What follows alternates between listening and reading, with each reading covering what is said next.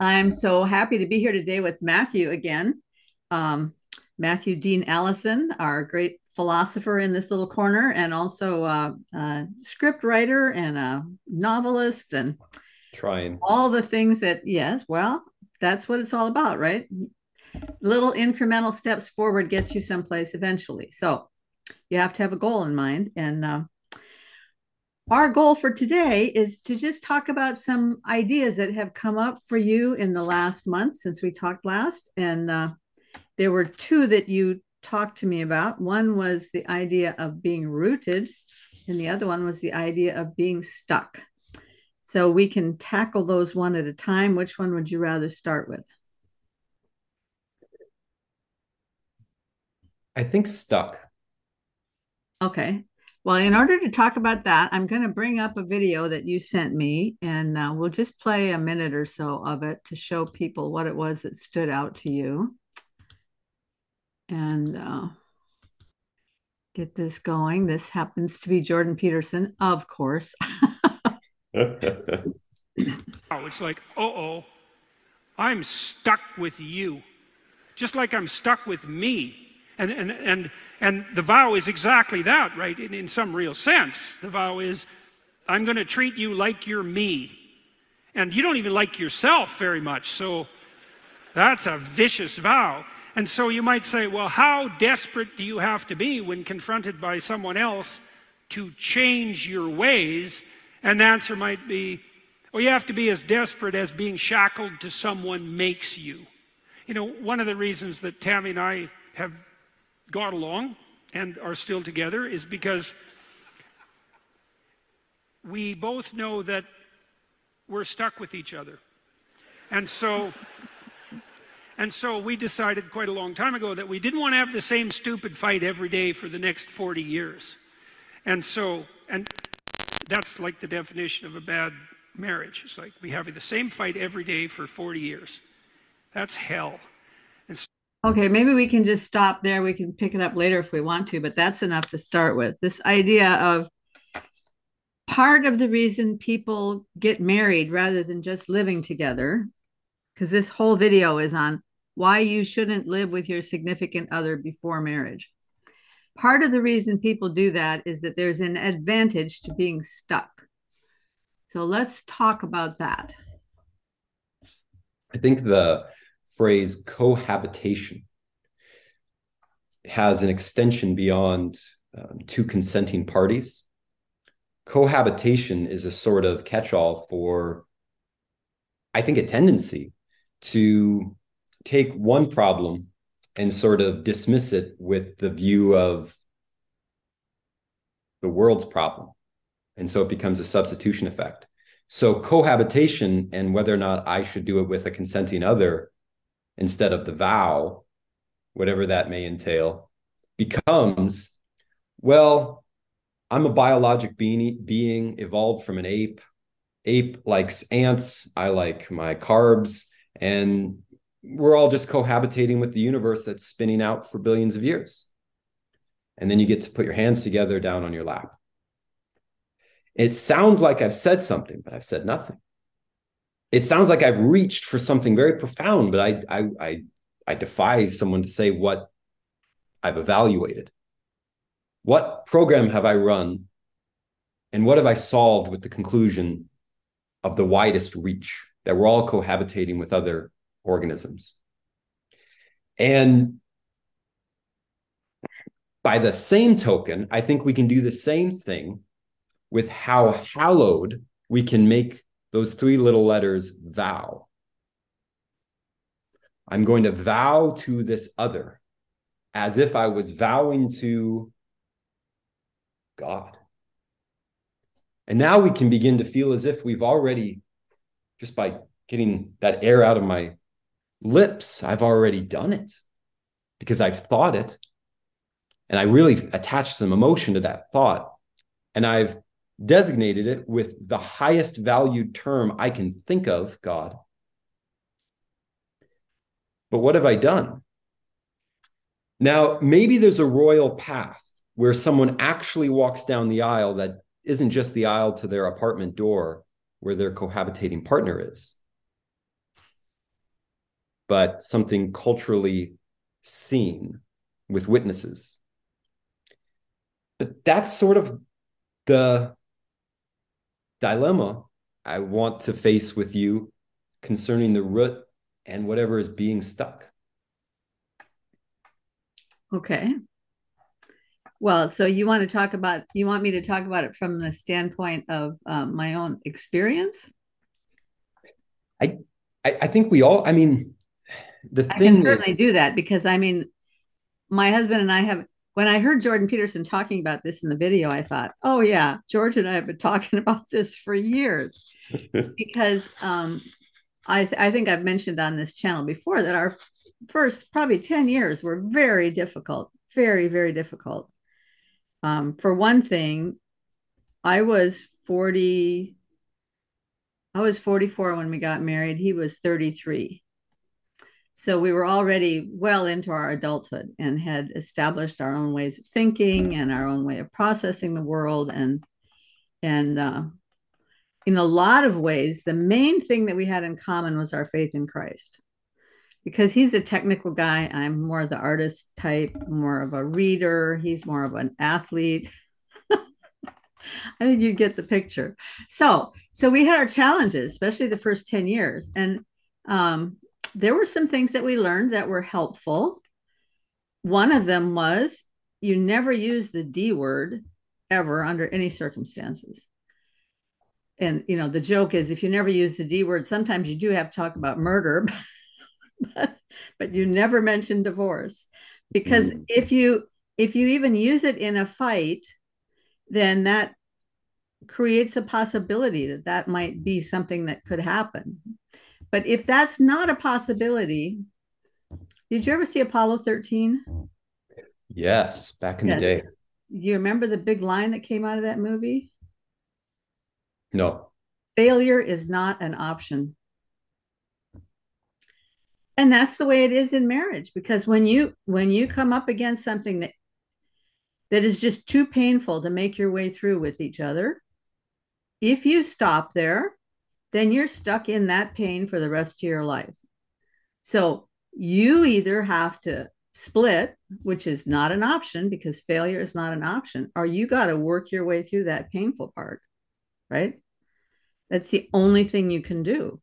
And you can feel like, man, I'm stuck. How do I even know that this is the right person that I married? Then you have to come to the conclusion, which is not a very pleasant conclusion. And I'm sure that the world would just hee-haw at this. But if you're married to this person, they are now the right person.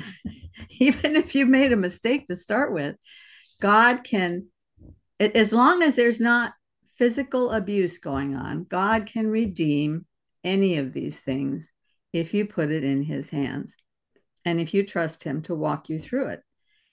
And one of the teachings that we heard that was so helpful early on, there was a guy named Bill and his wife Annabelle Gillum that they did this series of teaching on marriage. And they had this thing they called the sandpaper principle, that you tend to end up with the person who was created to rub off your rough spots. And you were created to rub off their rough spots. And so there is a purpose in your being married to each other. And that purpose is to help each of you to grow into who you are created to be, even if it's a painful process. And sandpaper is painful. So one of the things I enjoy about the analogy used of the sandpaper is it brings to mind how the relationship is, and now taking it out of the experiential context into a hypothetical one, the relationship in question, one a person might have or they already have, put in terms of the sandpaper, it's functional. It's not inventive or not something that can be willy-nilly innovated. It's as boring and essential as a tree. which do wild things in their stillness during a thunderstorm, which passes by, and lightning and rain, which passes by. That expression, the steak and the sizzle, there are companies. I've used that analogy once of the WWE and the chair shot. Nobody cared the velocity of the chair moving towards a actor/wrestler's back. All they cared about was the fulfillment of a story beat that they had been waiting for months. And the contact of steel and back was just enough for them to continue to suspend their disbelief. That was riding on hundreds of millions of dollars worth of bills being printed and commerced and sold and traded, because almost every square inch of the surrounding ring was covered with tax companies and cell phone companies, and all of these companies which were buying space in the magazine of three-dimensional human beings, putting each other in sleeper holds. That's exposure of what was really going on. The owner of the company years back said, "We are selling the sizzle, not the steak. That's our business model." And indeed, there's a lot of room in and amongst the sizzle because there's almost nothing there. And hence it's great for advertising space. But in a place where it is sizable and substantial and real, steak, there's almost nothing to advertise. There's almost nothing to show to a stranger to interest them. Nor should there be, because then that would be a gap. So I think part of the beauty of the functional approach is you get a lot of bang for your buck. You actually are in a relationship. But I think for the 21st century, the learning curve is that we have to accept that over 90% of that reality will not be on display outside of the relationship. And in the 1950s, in my grandfather's era, that was normal and conventional for private things to remain private. But in this era of social media, I do think it is going to be, it's something that I have to come around to the right side of the bell curve for. It's important. Now, when you bring in social media, what aspect are you talking about? You mean the fact that when you look at social media, you mostly see only the froth of every marriage, all the good things, all the trips to France and the lovely winery that they just visited, and is that the kind of thing you're talking about? And you never see the behind the scenes struggle and pain and and the bad side of talking about this is it can make people feel like marriage is just this trauma. It's just a drag, right? But it's more like that picture that Jordan Peterson used to always draw when he did the lectures about you're looking above the horizon at the highest good of which you can conceive, and you aim for that and you fall short. And so you have to re-aim because by now that goal that you're reaching for has gotten further out. And so you re-aim and you head for it again and you fall short. And then you re-aim and you fall short. So it's more like this kind of thing, but you're always on the way up. I mean, my husband is, even though he's a technical guy, there's an aspect of him that's really got a very romantic mindset, because one of the things that he talked about when we were dating, we used to do a lot of hiking, and how sometimes some hills that you're hiking up, you're just like, can't believe, this is too hard. But he said, just remember, every time you get to a new plateau, the view is even more beautiful. Right. That's And I think that's the way marriage is, that you go through these times that are kind of a slog, and it's you have to catch your breath and you have to pursue you have to keep pursuing the high point through the difficulty, but then when you get there the view is even better. And so I mean, we've been married now for 30, this is our 30th year. The view just keeps getting better and better. I mean, the possibility of what it could be, we're nowhere near where we could be, but the possibility of where we could be, that view keeps getting better. And where sometimes we'd have a fight and it might last for 3 days.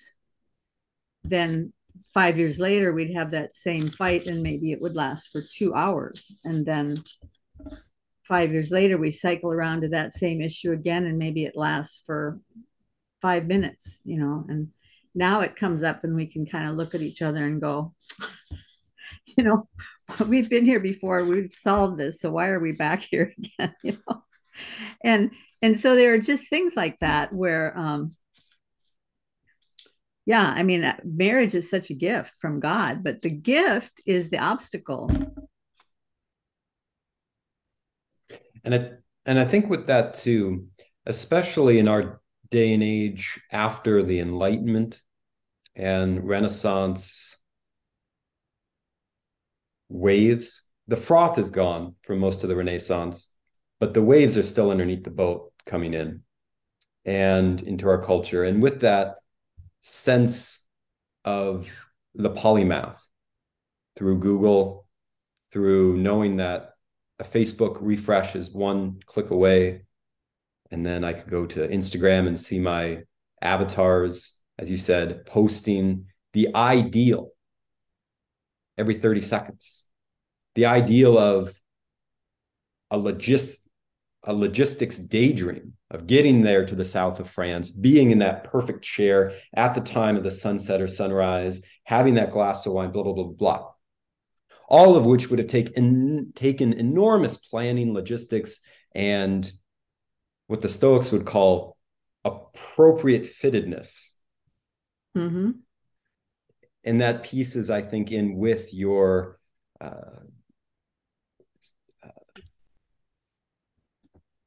parameter in marriage. It has this upward trajectory that within its upward diagonal, it swerves up and down and zigzags. But if you were to draw a line that doesn't exist, but does cut through every part, that line which doesn't exist but cuts through every part is going up with them. And that can't be that thing that cuts through, which isn't there and is. That can't be cohabitation. That can't be just the convention of, well, we're saving $200 a month. That can't be the thing. I will not accept it. But I do think it's closer to say that's Christ as a Christian, or to say that is the thing which makes possible human beings being able to relate to the future. Maybe that's a good way to begin, because someone might say to themselves, myself included, well, I'm not married, and yet I can put what was just said in a frame. I can see the beginning and the end of marriage. Good beginning, great end, tough middle with its prizes and consolations. But I'm outside. I just give me a key so I can get in and start. I'm wasting time not being married. I mean, I can't practice being married without being married. So why don't we just... And that's the very thing I think social media preys upon. We can form the idea in our mind with its frames. We can then see it vividly ourselves. And then something about it will attach itself to one of our senses, creating pleasure or fear. And then we can go to these technologies that serve as an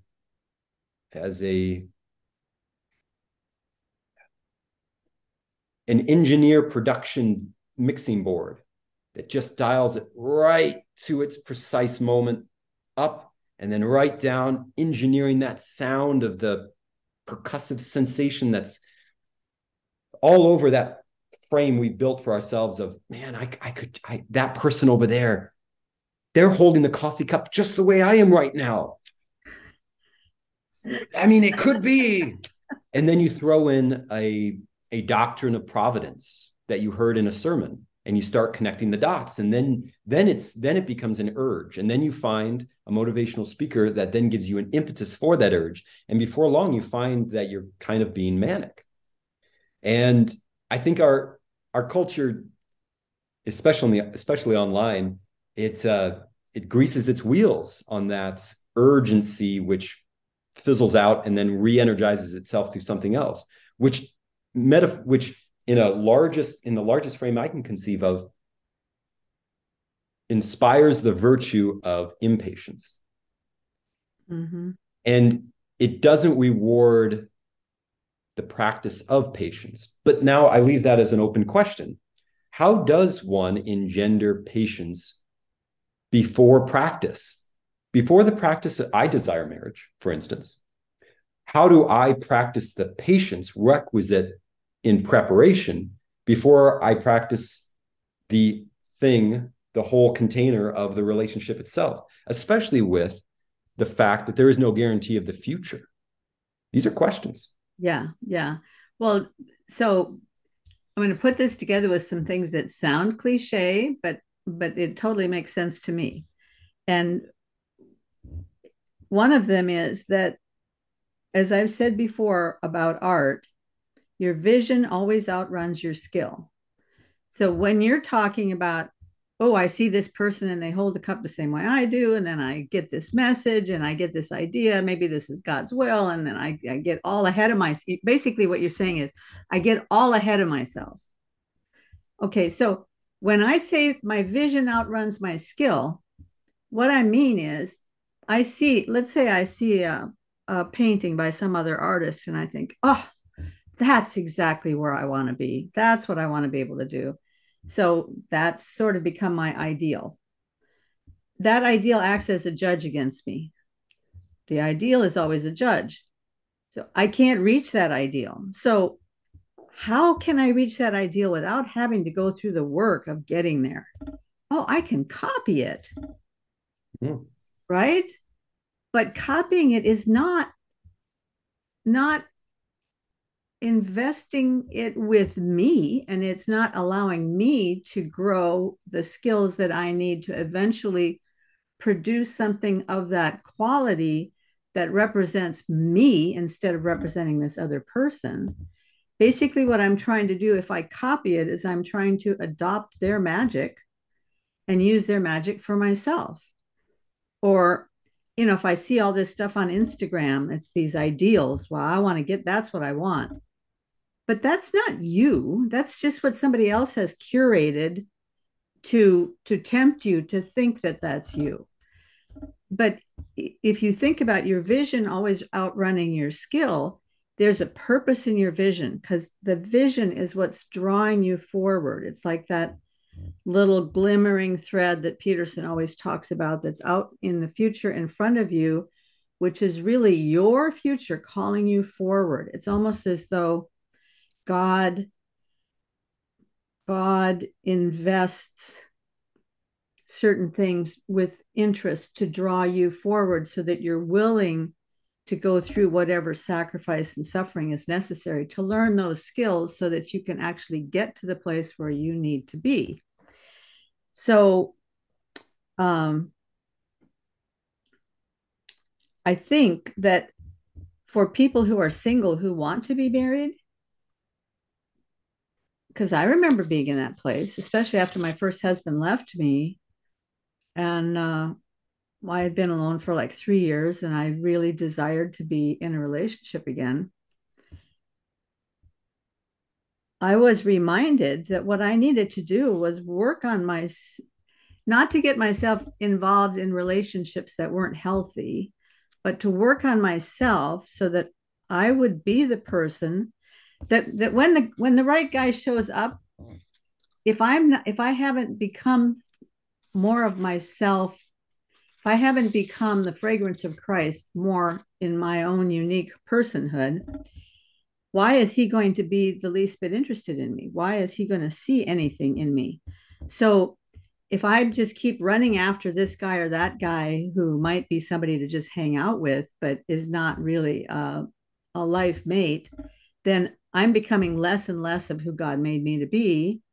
which means I'm not going to be um, a golden thread to anybody else who might be walking by, who is the guy that I want to be married to, you know. I mean, I'm not making much sense there, but when that I hear you. when that Bible teacher told me that, I thought, yeah, okay, so I got to break up with this other guy who happens to be very attractive, and he's got money and all that, but for him, the church family was not important. For him, he was spiritual but not religious. He didn't, you know, he believed in God, but he thought Christians were hypocrites, so he didn't want to go to church. That was killing me, because for me, the family of the church was my family. That's where I live, that's where I thrive. So dating this guy was actually keeping me from becoming more who Christ intended me to be. So I had to break up with him and just trust that whether or not somebody comes along, it's more important for me to be who Christ is calling me to be than it is for me to be in relationship. And I Because think oh, go ahead. no, I was just going to say, I mean, that's the core right there. I think with that, an important axiom that I'm taking out so far from what you said is dignity. If I don't see, it's the cart before the horse. So again, going to that word cohabitation and all its abuses, a nihilist becomes a nihilist through cohabitation. And I don't mean that just with a consenting partner. I mean, or even in that case, I mean, intellectually. Well, I'm a chimp. A chimp is a snake. A snake is the dust. The dust came from some asteroid. Asteroid came from some black hole. The bottom of the black hole is a singularity. So we're all infinitely dense and inexplicable to ourselves. There we go, both ends. That's where we all are. Well, you've cohabitated with everything just now intellectually and nothing. And that sort of blah, it drains. It drains one of any motivation, because you don't know your natural power. You don't know where you want to be in the future because you have no direction. A natural power is a natural direction that has a telos, an end. It's not just spin, rinse, and repeat until the lights go out. It can mess it up if it deviates from its natural motion to a natural end, which is satiated. And that natural end beckons the dignity of one's beginning. And it's not enough to just say that. You have to actually experience it through being a human being. And I think when one takes that seriously in one's own respect, then one can give respect to a fellow human being. But if one begins with, it's atoms all the way down with a swerve at the bottom that makes it all ripple up at the top, then that's how one will treat their fellow, even implicitly. I'm not saying you would try to, but how could you deviate from that disrespect? And that slowly chips away. And I do believe that. I think that slowly chips away. I mean, showing up, what is showing up? None of us show up. We're mostly empty space with atoms. So showing up for a football game, right? It just shows up. So I do think metaphysics underneath the hand, as opposed to above the hand, is good. When Moses had his hand lifted, the Israelites prevailed. When his hand fell, they were prevailed upon. Now, I don't pretend to know what that means, but what I'm using it for now is to say he did something with his God-given hand. He was himself. And that is what made the future promising to advance. But if it's just hands down, the other part of that speculation will be prevailed upon. Go ahead. The other part of that story is he was able to keep his hands up because of the community surrounding him, because one on either side was holding his hands up so that no matter how tired he got, he could still hold his hands up so that they could prevail. And that's the whole story of. Now, see, in my case, it wasn't because I had fallen into nihilism that I was allowing my essence to be frittered away on this guy. It was because I was allowing myself to be needy, right? In a very unhealthy way, instead of turning my eyes toward Christ and allowing him to be my satisfaction. I was looking to some human relationship because, well, because I had been hurt and abandoned, and there are reasons, as Jordan Peterson always says, because life is hard, right? There are reasons. But yeah, I think when you got to that thing about telos, it made me think about this video. I want to share a little bit of this other video, which I'm going to have to find here. This one, I think.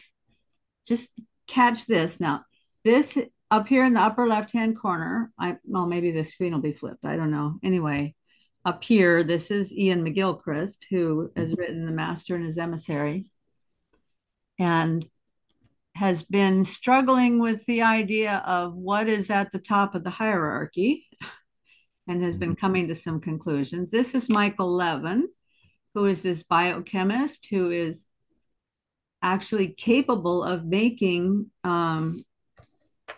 chimera, making monsters. He's capable of it with cellular manipulation. This guy down at the bottom is a guy named Richard Watson, who I'm not sure what his background is, but he is also a scientist and thinker extraordinaire. Anyway, these three guys got together just sort of contemporaneously. Michael Levin put this on his channel, so he wanted people to see it. Not hosted by anybody. It's just these three guys talking about what makes the world tick. And they get to this certain point, and this is just very interesting. If it's not tangible, what are we saying? What are we proposing? Well, I think the mathematicians have been wrestling with this for thousands of years, right? When is mathematics discovered or invented? If it's discovered, which I think it is, as an amateur, of so course, do I. Right? Then you've got this really fundamental question that transcends biology and evolution, and everything else, which is what play, what space are you exploring when you discover these things, But isn't that different? Because you can explore ideas in space mentally, that's fine. But we're talking about a situation where an apparently simple body of cells is able to create incredibly complex structures with the right types of cells in the right place, with the right connections in the right order, so that you get the architecture, the very fine architecture of a brain or of the cerebellum. And I have no clue, and I don't know anybody who has any clue of where the map for this is, if you see what I mean. I mean, people gesture towards the DNA sequence, but as we know, there's nothing like enough information in that to give this high level of very detailed formal information. And I think it's an interesting question. Well, I think now we're back to where this conversation started, which is the idea that if we assume that intelligent brains are the only things that are able to explore that space, then we're at an impasse. But I actually think that, kind of like what Dennett calls competence without comprehension, I think you can explore that space without human level understanding of what you're doing. I think evolution as a non-zero, but certainly not human level process, that's exactly what it's doing. It's searching that space. And the good news, apparently, is that space has some kind of a structure to it. Otherwise, you couldn't really search it very well. So in my head, and this is all completely like sort of hypothetical and of course controversial, but in my head, you could imagine, you know how people make a map of mathematics? So they make this map, and then topologies over here, and then next to it there's something else that's connected in some way, and then there's number theory. And I feel like there is a structure like that to this space. So once you've discovered how to make simple Archimedean machines of a certain type, the other types are right there next to it. It's not, it's not that hard to sort of, right? So you've got a lever. Well, you can also make this other thing that's sort of close. And when you've evolutionarily discovered a voltage gated ion channel, which is a transistor, basically, right? Then you can have a couple of them, and then you can make a logic gate. And if you make a certain kind of logic gate, then you can make many other things. And, I sort of just in my head, I kind of visualize that there's this like space of these free lunches, so to speak, that evolution can, when you make the right machine. So if you don't have the right machine, you can't make use of it. But if you make the right machine, suddenly, oh, look, the laws of adhesion now, right. So look. So what's so interesting about this is that McGilchrist is actually thinking as he talks later, you can see he's thinking in terms of a hierarchy of values with the holy at the top. And that the world has become inverted, and that's why we're in trouble. When Michael Levin is talking about this, he can imagine that there is this space that exists where these things exist in this space, and that evolution can search that space and find what it needs. So he's granting all kinds of agency to evolution. But as much as he talks about this, he never talks about where did that space come from that has all these wonderful gifts in it, right? I mean, the gifts are right there waiting in the space.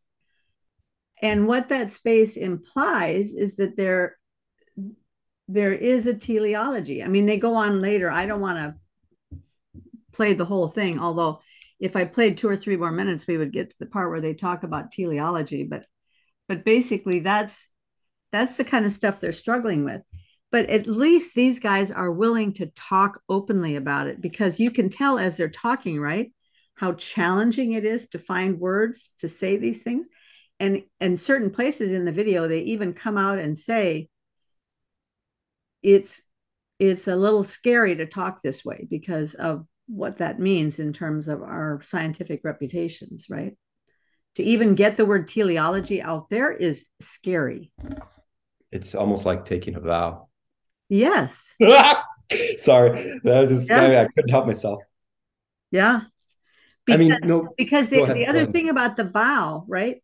Later on in the Jordan Peterson video, he talks about marriage being this container in which a chemical reaction takes place that makes something more than what was there to begin with. But the chemical reaction takes place under heat and pressure, right? I mean, the language George and I always used about it was, it's a crucible. Marriage is a crucible. But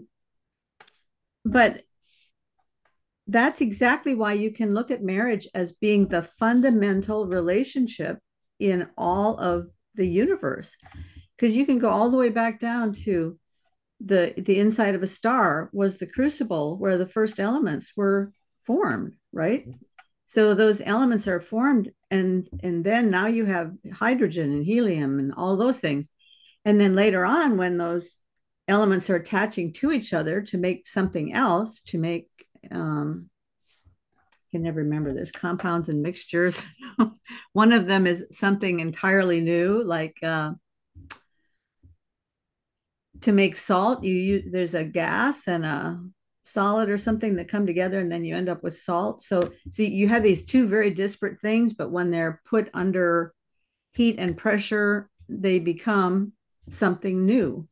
And that crucible of forming two disparate things into something that is more than it was before, that's the picture that goes all the way down.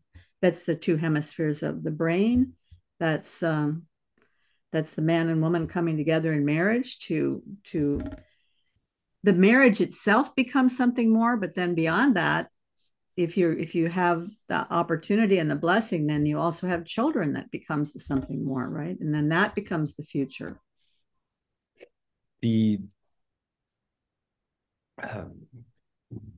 absorbing the impact of what you said. To go back to the McGilchrist and the other professors' different approach to the matter, looking at it symbolically, what comes to my mind is McGilchrist, as you said, is looking at the hierarchy and a top of the pyramid, even if that top is a question mark for now. Mm-hmm. The Garden of Eden, was it in a valley?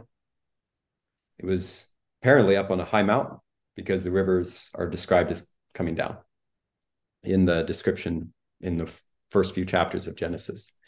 So perhaps paradise models itself well on the McGilchrist view. Is it to the exclusion of the other scientist? I wonder.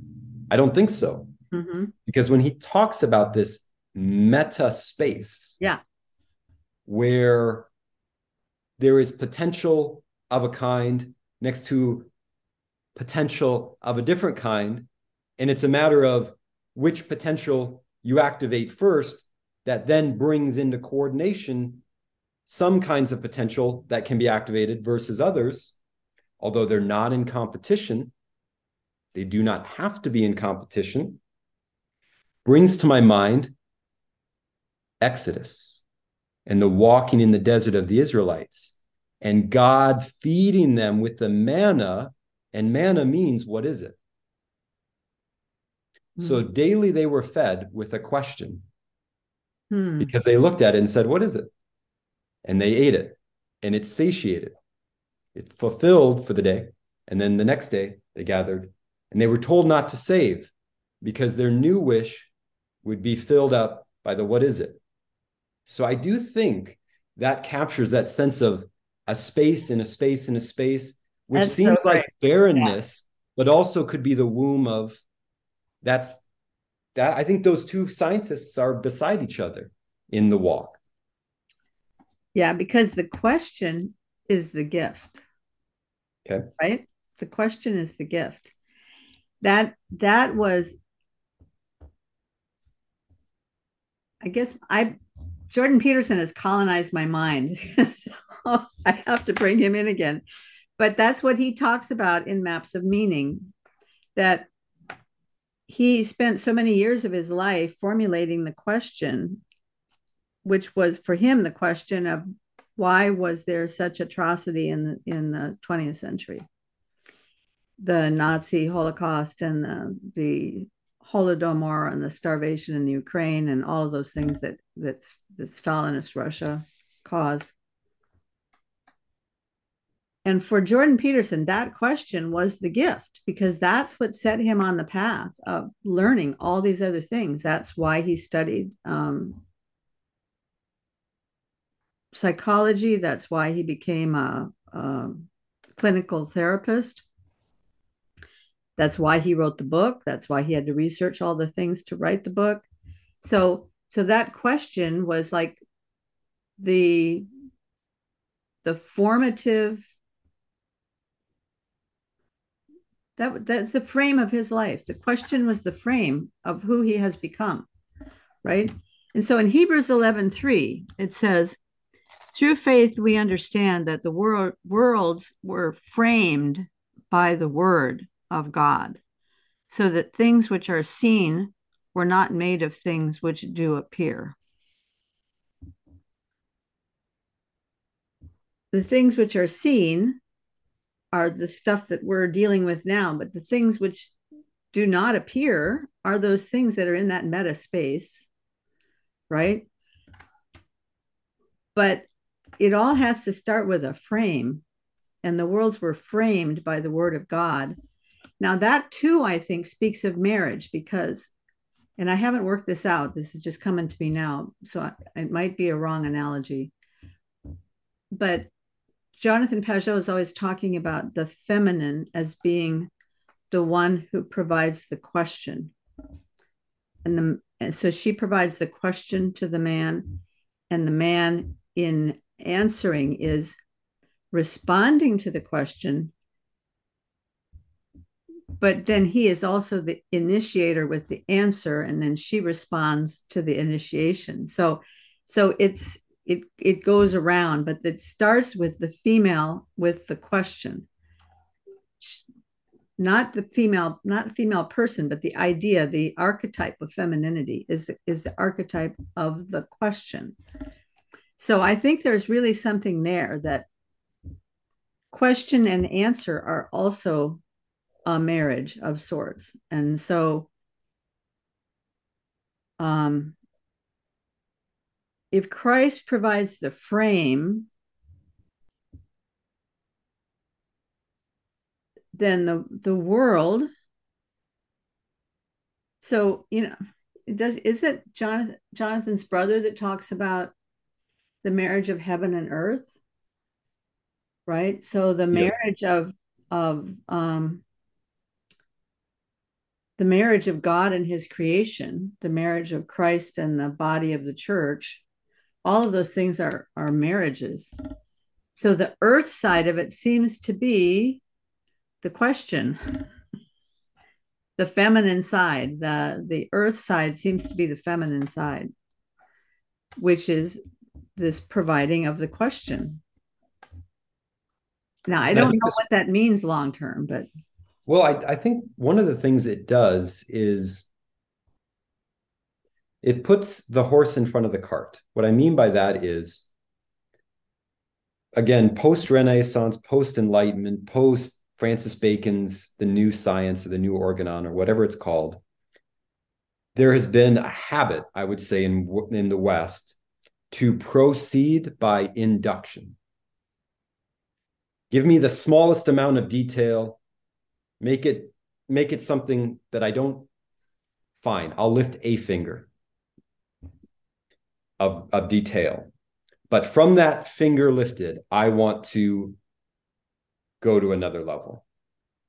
And let's see how far I can go tethered to this one movement, this one detail, this one granted thing. But I'm not going to fill it with anything else because maybe the other stuff is unnecessary and I don't want to deal with anything unnecessary, no filler. That's fine. I'm sure that has its place. It certainly has a place. We do analysis all the time, process of elimination, et cetera, et cetera, et cetera, et cetera. I read somewhere that working memory has 3 to 4 episodes in it, 3 to 4 instances in it that are being constantly replaced. So we tend to, by default, operate with new science, new organon, lift a finger, infer the universe sort of mentality. So we don't have to try. That's what we tend to do anyway. It must mean, too, that it's all we really need to move forward. So if we already do that by default, what then are we here for? Why are we in the arena of the existence? To fight? What are we here to learn? What are we here to struggle for? What are we here to train as soldiers or athletes? I was watching so many videos this morning about boot camps. I've become obsessed with two things: the lighting of candles and boot camps. So the lighting of candles is fascinating because it looks like a simple thing, even in an ornate church. Strike the match, light the wick, walk away. Oh, double check, see if there's adequate oil, but be sure to walk away and light the next one, otherwise you'll be there all day. And with a boot camp, oh gosh, yeah, they can go stomp away with their drill sergeant. I don't want any part of that. It's too much for me. They're disciplined. Well, they're some of the happiest people, it seems to me. In fact, when you take them from that environment, they sort of itch. And I don't think that's because they're these dots over there to the right or to the far left of the bell curve. I think what drill sergeants and boot camp and being set apart for a while and really attending to the covers on the bed and detail and will the coin bounce on the surface is a microcosm, a story being told of the arena of attaining and realizing our own dignity. That is already there. So lighting the candle is just as precise as going into boot camp. We don't have to make it an either or. That's for some, this is for everybody else. Be middle class, watch your Netflix and wait for the universe to spin out. No, one could light a candle very precisely and find God. It wasn't above God in giving us the law to help us as an aid to give very detailed instruction about the significance of the lighting of the lamps in front of the testimony, or in front of the tent of testimony in Leviticus. It's very, very precise. And I don't think it's by accident, because a little bit later on in the New Testament, when Jesus talks about the wise and the foolish virgins, 5 and 5, different modes of life, different approaches, he draws upon this language of the oil and the lamp and the light. I'm almost done. I just think this is such a neat connection, because it's about far more than lighting lamps. Mm-hmm. So in Leviticus, it makes important qualifications. If you go into a church, right, nothing is natural. Oh, we don't watch plants grow their own way without water, without nice soil. We paint, we have pillars, we have melodious song, we walk in certain places at certain times. Everything is qualified. Everything has quality. It's not bare matter down to its bones. It's qualified. So in the little story about how to light the lamps in front of the tabernacle of testimony, in front of the veil, Aaron and his sons were instructed to do this. And all the children of Israel were told by Moses to watch Aaron and his sons do this in a certain way. They had to take not oil, not olives, and not a lamp. They had to take pure oil, pressed olives, and a pure lampstand. And the flame was not just a flame, it was a continually burning flame from night to day. Now, what stuck out to me as I was reading that, it's so boring, just so literal. It's so material. It's just, the sort of thing that would be in a technical manual. The way to read it in my mind is to ask yourself the question. It's an anomaly question. What is not like the other? What doesn't fit? Because that's why this law exists. It's to get me to wake up and become aware of my human dignity, that I'm in a creation. I'm not just in a glob. I'm in a creation. I'm here to see something. So what doesn't fit? Well, notice the adjectives. It's not just an olive. It's a pressed olive. And it's not just oil. It's pure oil. And it's not just a lamp burning. It's continuously burning. And it's not just continuously burning in a void, from night to day. So all of that qualification of natural elements, I think, is what partly we're supposed to see in that commandment. That when human beings interact with the limit between us and God, with the veil of the tabernacle testimony, we approach this with qualification. We approach this as artisans from the artisan. We approach this stuff as creation, never as stuff. It's with the foolish virgins who said, he's coming and he's delayed. We'll get married to him when he arrives. He's delaying. Oh, he's here? Oh, give me some of your oil, because it's just oil.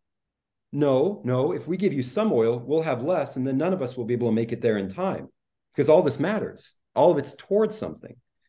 Go buy it yourself, because you couldn't be bothered to press the oil in your lifetime. Okay, we'll go buy.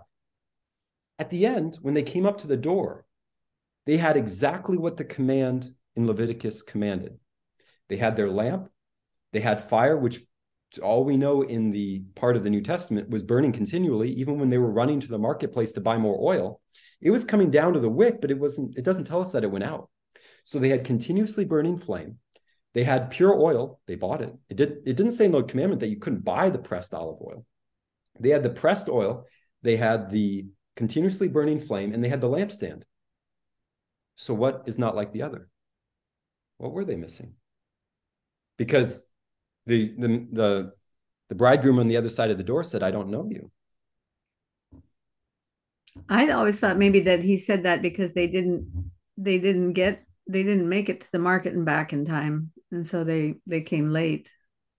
And I don't know the answer. I just think it's such a wonderful. It makes us consider the qualities. Well, I really like that whole idea of qualification and quality, because I was just thinking in terms of, like you were talking about the recruits making a bed so that the coin would bounce off the surface. My mother taught me how to make a bed properly because my dad was in the military. So I knew how to make the military corners and all that. And in fact, when I was growing up, one of my jobs was to iron the sheets, because back in those days, we actually ironed sheets and towels, if you can imagine, along with all of the other clothes, because there weren't dryers so that things could come out all nice and fluffy. When you put things on a clothesline, they're kind of all crumpled up, and everything needs to be ironed. So I know how to live with that kind of quality, but over time, we've become, as a society, a little bit lax on things, right? And it's easy over time, as a person gets older, to even, why bother with making the bed, And so Jordan Peterson is very good reminder of that. Or who's that military guy who wrote a whole book about how important it is to make your bed first thing in the morning? Oh, yeah. Yeah, he's given lots of talks on that. And so, because what happens is, if you start to give way on little things like that, we would use the word degenerate. Over time, you're starting to degenerate a little bit at a time. Your life becomes less and less connected to the special aspect of life, and more to just get along, whatever. But then the opposite of degenerate is to generate. It's not to stay neutral. You can't hit a place where you just coast. It doesn't work that way. You might think, oh, I could just be neutral and not have to be quality, but it doesn't work that way, because the minute you give up on quality, you start to degenerate.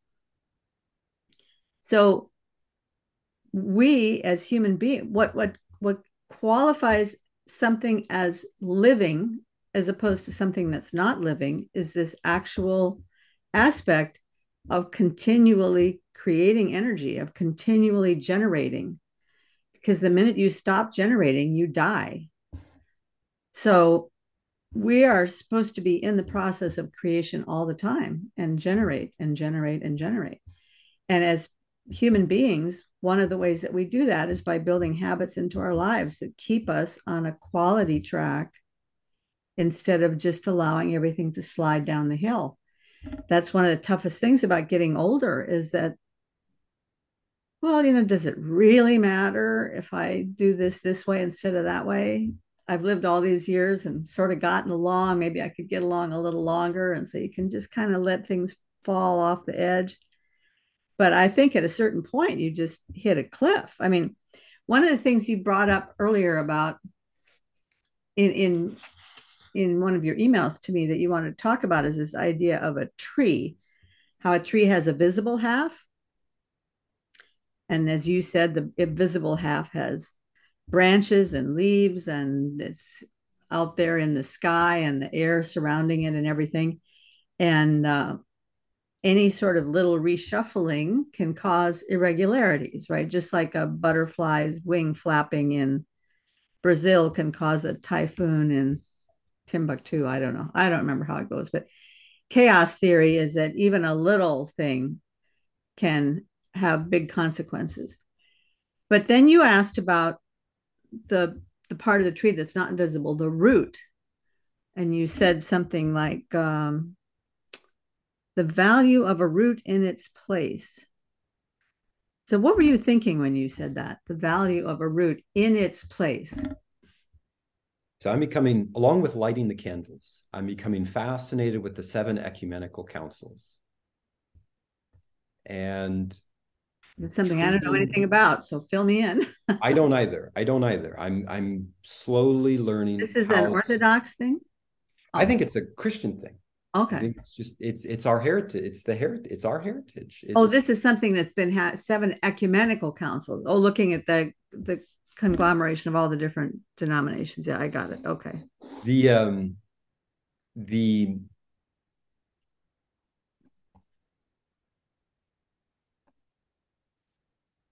with the printing press and the internet, as you said, it can become so easy to fall into, well, it's a Google search away, so I don't have to do it now. Oh, it's on this page of the textbook. I can read those red letters, blue letters, that figure 2.1 later.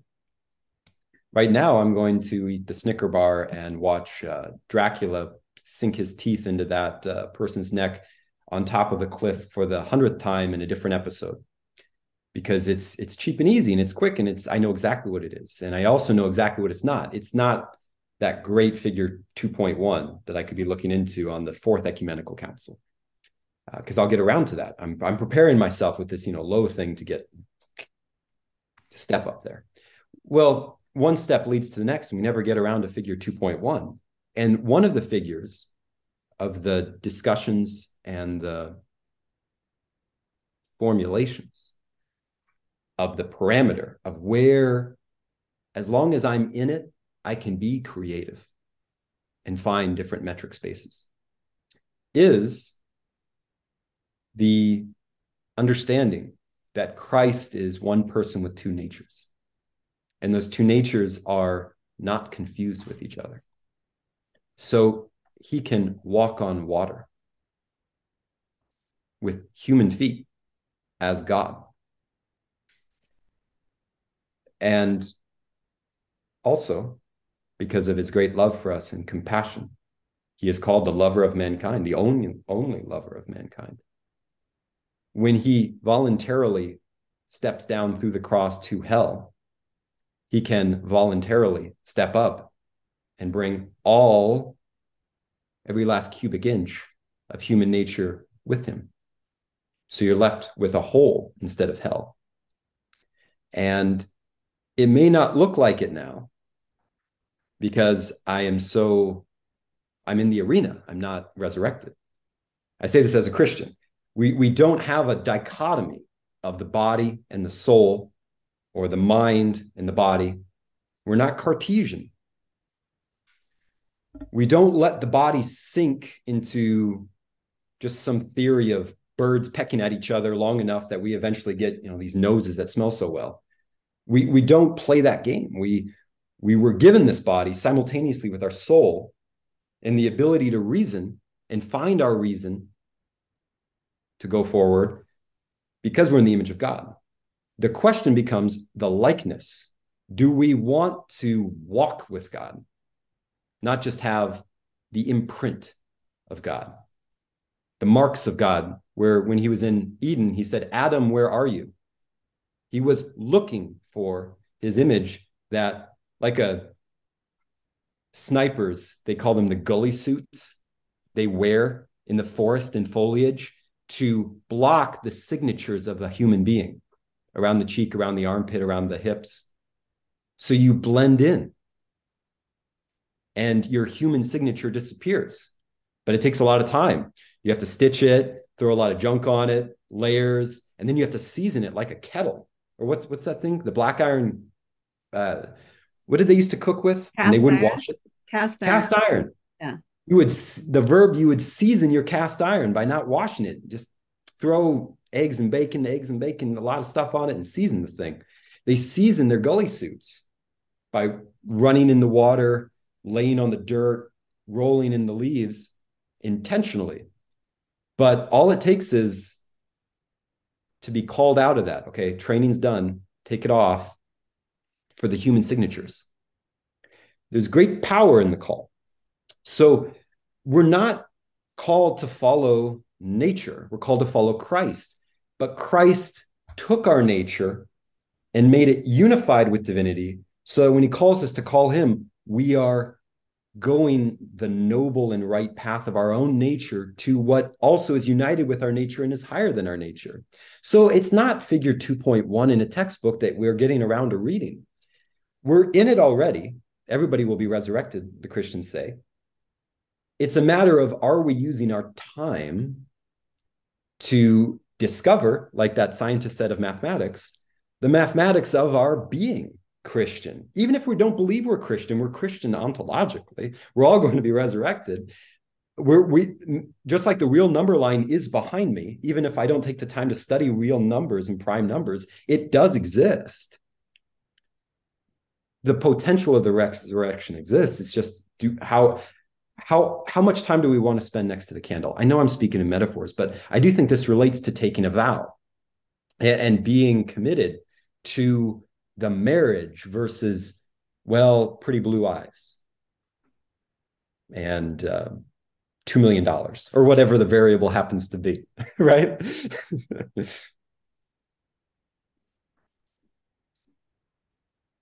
Wow, there's just so much in there that one could respond to. But so I think taking a for vow, me, it practically grounds itself out in prayer. I'm sorry, what were you saying? I was just going to say, is that related to the rootedness? When you talk about the tree and you wanted to talk about the root, was that because you made the comment, you said the value of a root in its place, and then basically you said, what is that value? And then you said stability, right? So Psalm 1 has, I was thinking of Psalm 1. Psalm 1 has the tree. And what is not like the other? It will yield its fruit in its seasons. Fine. And its leaf does not wither. Hold on. You had me at seasons with tree. Now you're saying the leaf won't wither? Uncanny valley. What kind of tree is this?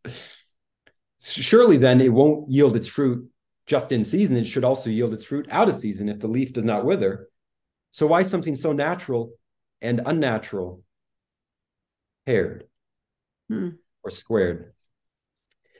But if the root doesn't stay in its place, then you might not see that walking on water. The leaf not withering is, in my mind, God's commitment to unify the divinity with the nature of human beings that he made, which he loves. And the longing for was made complete in the incarnation.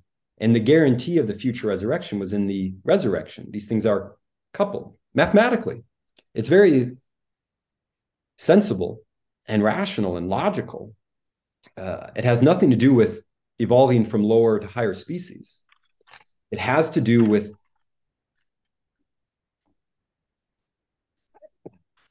staying in place. I can't think of at the time a better analogy than we can walk like a duck, we could quack like a duck, but we'll never become a duck. We can say we know what human beings are. We can act like we think we know what human beings act like. But until we turn to Christ, we're never going to become human beings fully. That marriage of awareness and being won't stick. We'll always be searching because the passions will just overtake us in our ignorance. It doesn't happen overnight. I'm in the mud, but the prodigal, he knew his father from beginning to end, and he is blessed in the season of Lent. So I feel the same way that when we pray, it can be just like doing a math problem, just like cooking. It takes the same level of precision and also not making it everything. You should just be consistent. We already are. The incarnation and resurrection happened. I mean, can we put our minds around that? But are we going to be consistent with that truth to actually be resurrected and let on the other side of the door? We spend so much time arguing about whether or not the thing happened that we never get around to doing the thing and figure 2.1 is talking about. And the real fortification of the belief that it happened once is to see it happening in your own life. That's faithfulness is trying. It's not an intellectual thing. But the goodness and the wisdom, those are the fruits of the trying. And then those things cycle back to make your faith so logical that you get in your groove and you start to realize, okay, I have questions, but I have fewer questions.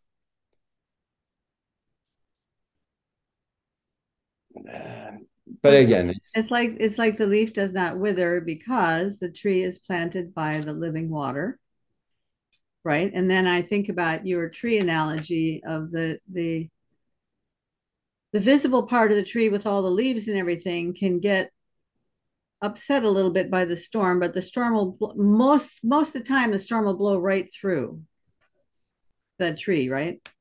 But in California here in the last month or so, we've had some big winds, probably not bigger than anywhere else, but some big enough winds that a whole bunch of trees got uprooted and knocked over. And for some reason, the trees that get uprooted and knocked over just happen to be the ones that are right by the power lines.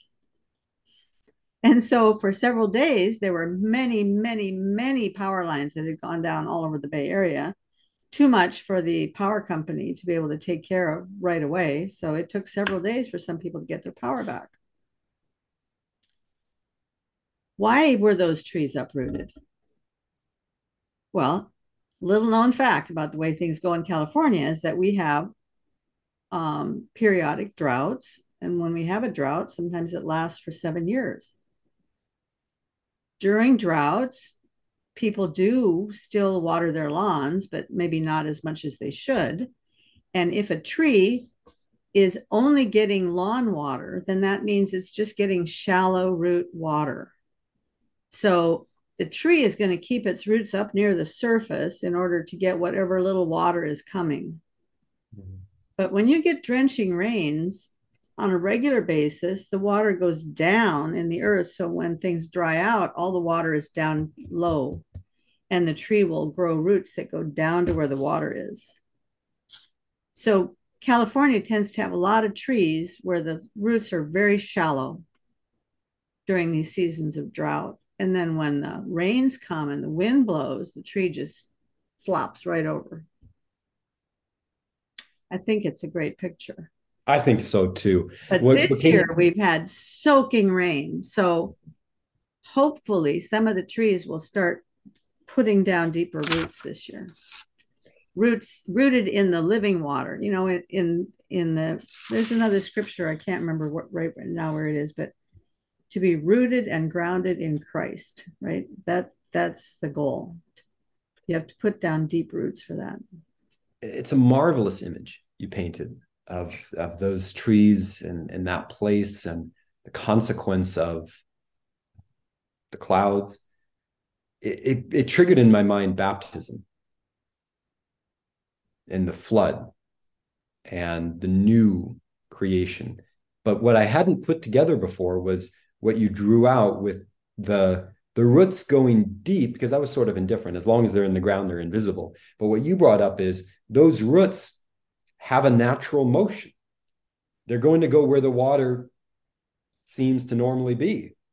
And if on the surface, flood, catastrophe, too much, too soon, chaos, noise, all Petersonian about it.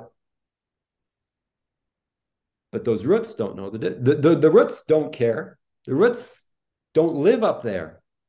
All they think is golden buffet, going down all the way. Keep going. We're getting really tall and in our own way becoming very virtuous. And we're never going to be seen again where we ought not to be seen, where we don't belong anywhere near that other deep, deep, dark, bright place called the surface. We're going to go all the way up, which is our down, and stay because of what was prepared for us. That those earthlings up there call disaster and catastrophe, it is for them right now.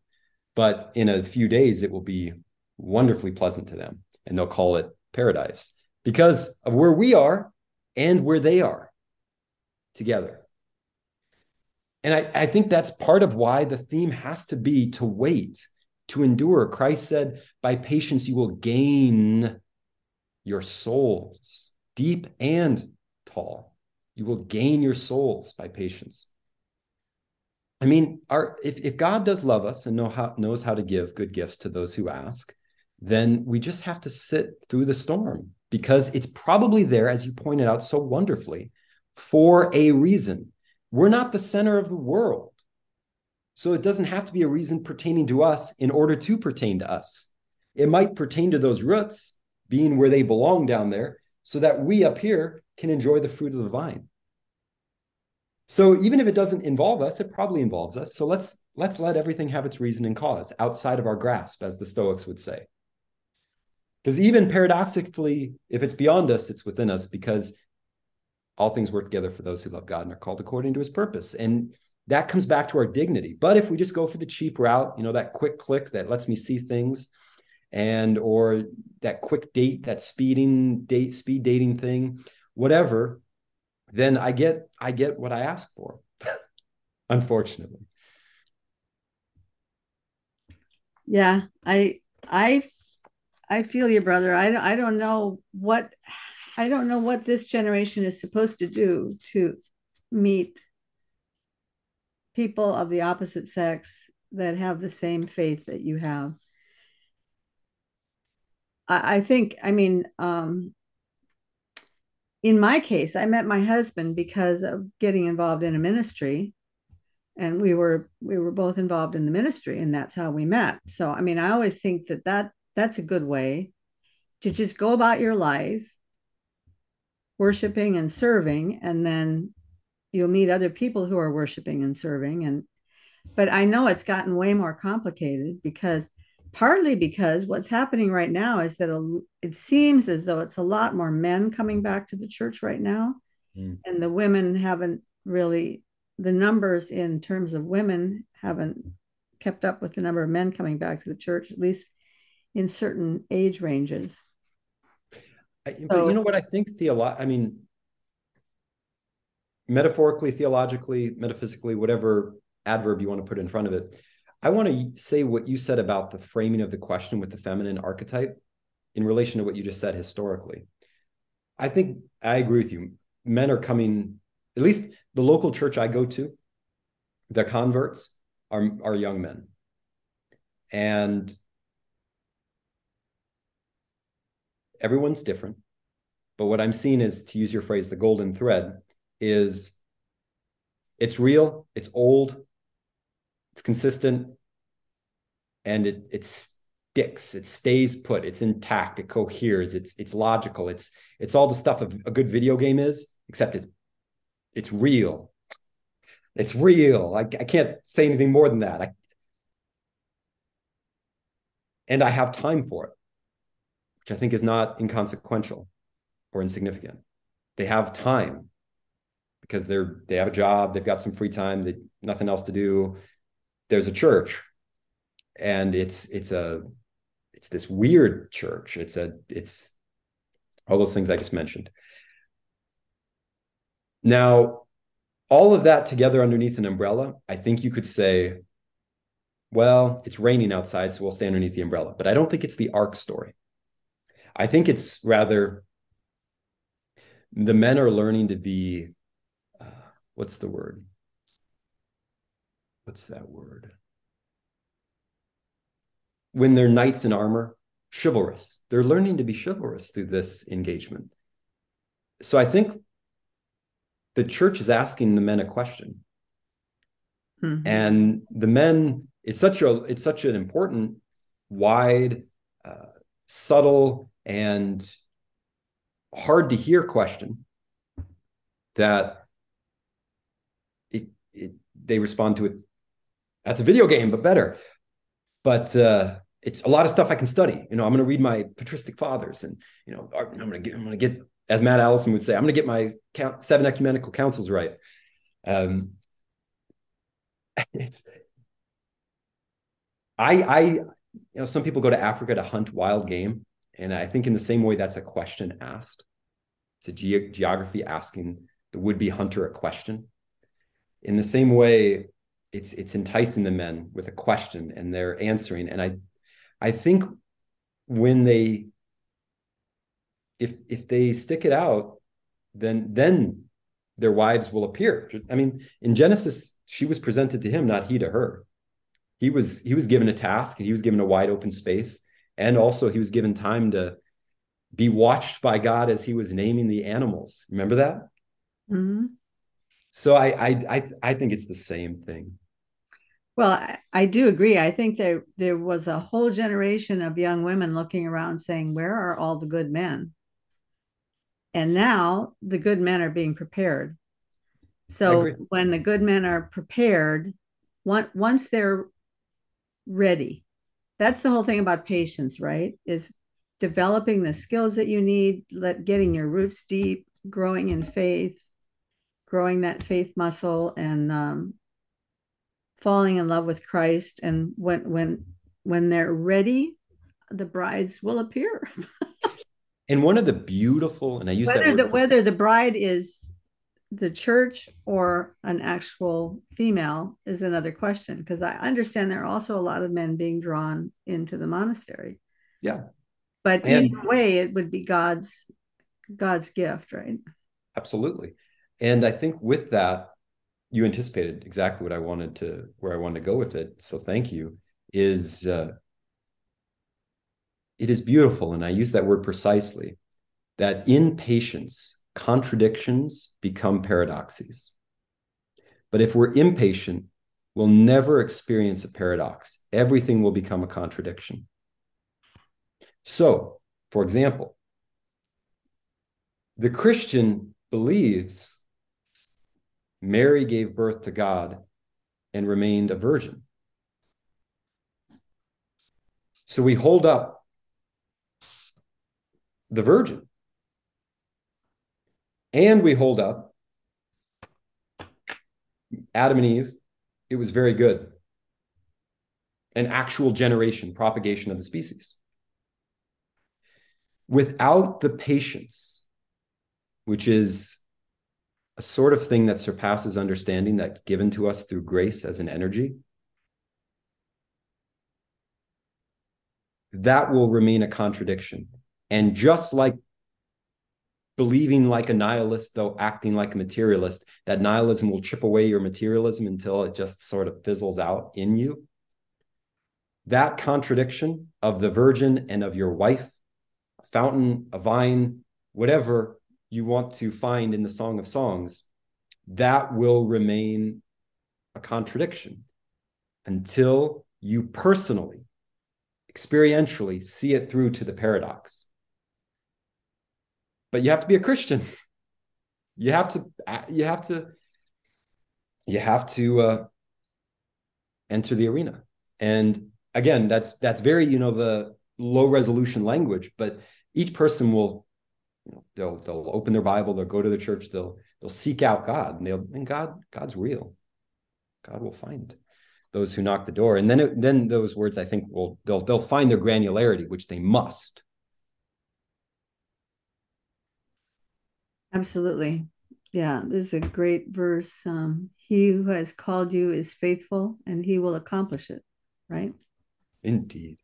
Indeed. This has been great, Matthew. I always enjoy so much talking to you. You really have a beautiful mind. Not of the sort from the movie, but an actual beautiful mind. Oh, thank you. Good seeing you, Karen. Yeah, have a blessed Paschal week, and you too. Yeah. And we'll talk soon. Bye. Bye-bye.